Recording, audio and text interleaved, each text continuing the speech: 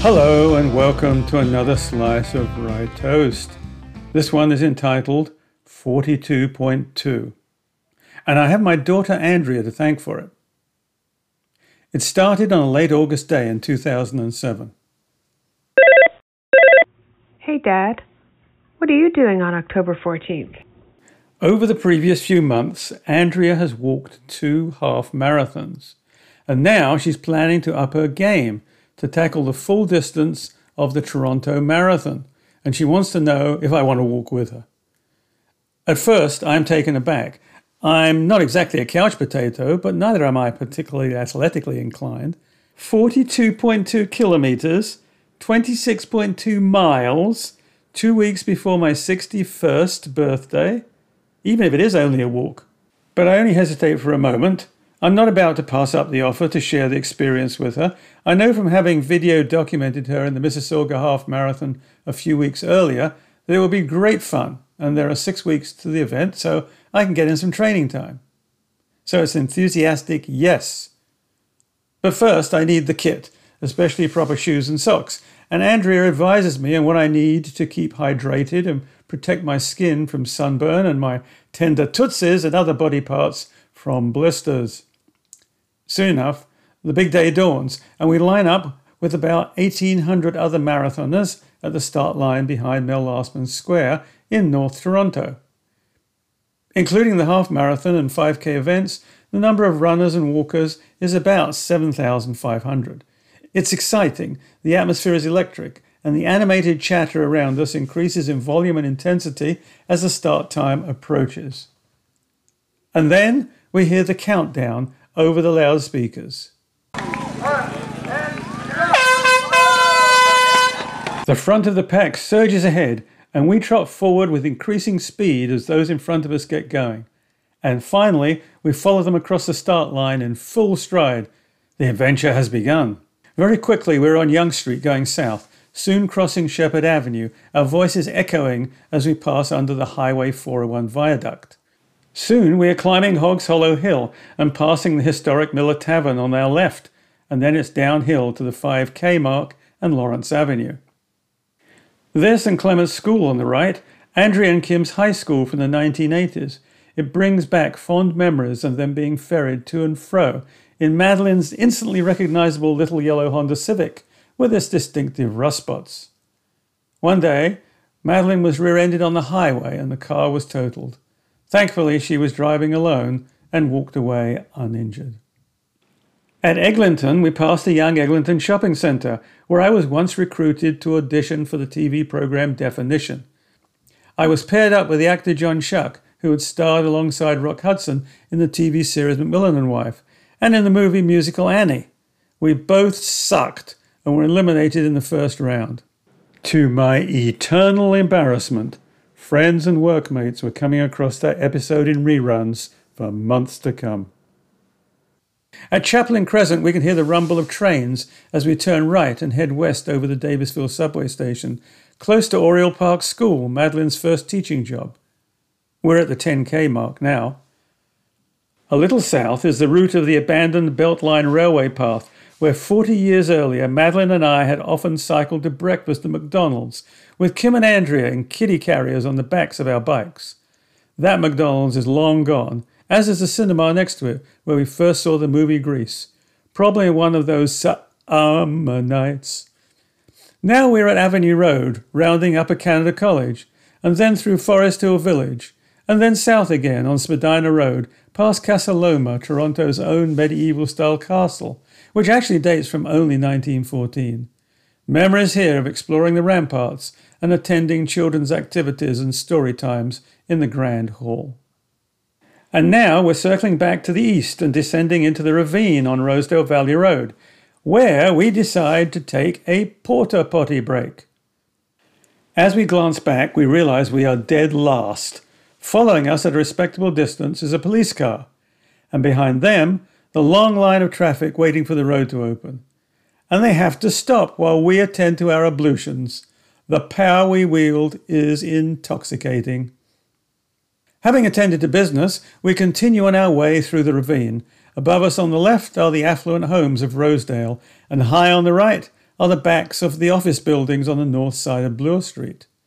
Eventually, we emerge onto Bayview Avenue and turn right alongside the Don River to the accompaniment of the steady thrum of traffic from the Don Valley Parkway.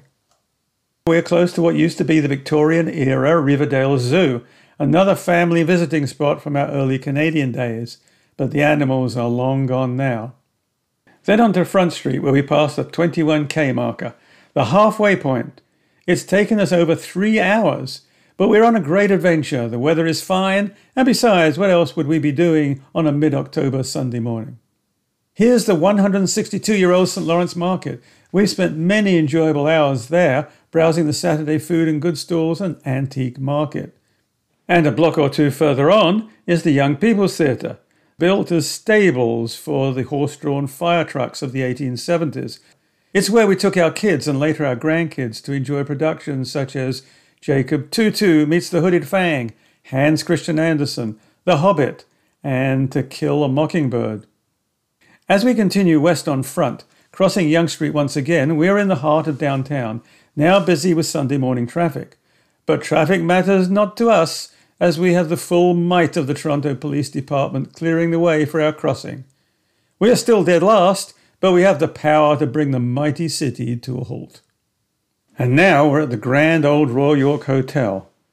But my eyes are drawn to the nondescript storefronts on the opposite side of York Street. Next to the Subway sandwich store is the easy-to-miss tiny entrance to the Strathcona Hotel, where we spent our first night in Canada in early February 1971. I recall when in the early hours of the morning we had finally got 7-month-old Kim to sleep after the long and exhausting trip from England. I glanced out of the hotel window to see a lone yellow taxicab crawling slowly around the corner of the deserted snow-covered street, and thinking, no home and no job? Oh my God, what have I done? But it all worked out fine. Now, south on York Street to Queen's Quay, where in the shadow of the CN Tower we turn right to follow Lakeshore Boulevard, heading west past Ontario Place and the Canadian National Exhibition Grounds, each with its own fond family memories.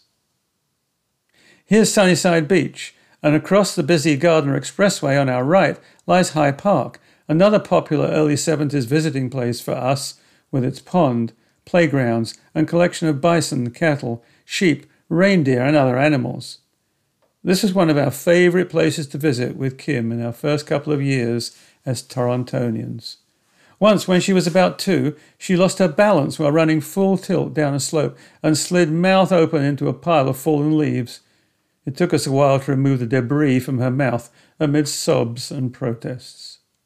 And speaking of mouths, we continue on to the mouth of the Humber River and turn around at the Humber Bay Bridge. 30k in, just 12 to go, and we're now retracing our steps back towards downtown. And it's on this stretch, wonder of wonders, that we finally lift ourselves from bottom spot. We catch up to a very elderly stooped gentleman who is courageously shuffling along with determined but tired legs. He is no match for us, though, and we triumphantly sweep past him. A little further on, we come across a young woman who has fallen heavily and is limping to the finish with a badly bleeding leg. She assures us that she needs no assistance from us, and another one is left in the dust. Approaching the 39k mark, we arrive once again at the intersection of Queen's Quay and York Street and are disappointed to discover that we have now lost our Moses-like ability to stop the sea of traffic as we cross. Because the race time limit has expired, the roads are no longer closed. The police have removed the traffic barriers, and we now have to wait for the lights to change before we can cross, just like ordinary pedestrians. Oh, how the mighty have fallen. Cruelly and agonizingly, the last 3 kilometers are uphill. North up York Street, under the rail tracks, and Gardiner Expressway, then a fork to the left onto University Avenue and past Sick Kids Hospital. Ignoring our sore feet and barely functioning legs, we struggle up to Queen's Park Circle. The finish line is in sight and beckoning. Andrea and I clasp hands and trot across the line together in a finishing time of 6 hours, 56 minutes and 13 seconds, tied for 1,745th place. And yes, we have managed to hold on to our lead over the two elderly and infirm people who come plodding in some way behind us. The race staff are in the midst of packing up, but pause to politely applaud us, and then get back to more important work. The hundreds of spectators have now dispersed, all except for two, Madeline and 5-year-old Emily, who have waited patiently to the last. Literally, we fall into their arms, exhausted but jubilant. 1 year later, Andrea and I will again walk together in the Toronto Half Marathon. But this time, almost 200 people finish behind us. And now for the story behind the story. This slice of rye toast started out as the story of my 10-year journey to running the 2017 Boston Marathon. The tale of how Andrea and I walked the 2007 Toronto event was supposed to be a preamble to that.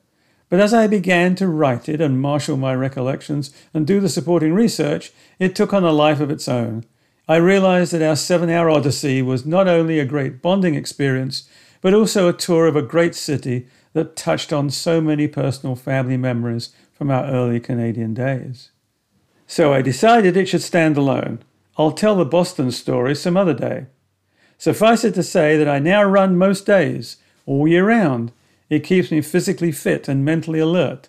Some of my best thinking and decision-making happens during a run. And most of all, it makes me happy. And it all started with that call almost 15 years ago. Hey, Dad. What are you doing on October 14th? Thanks, Andrea. You truly changed my life. Until next time, this is Rye Toast.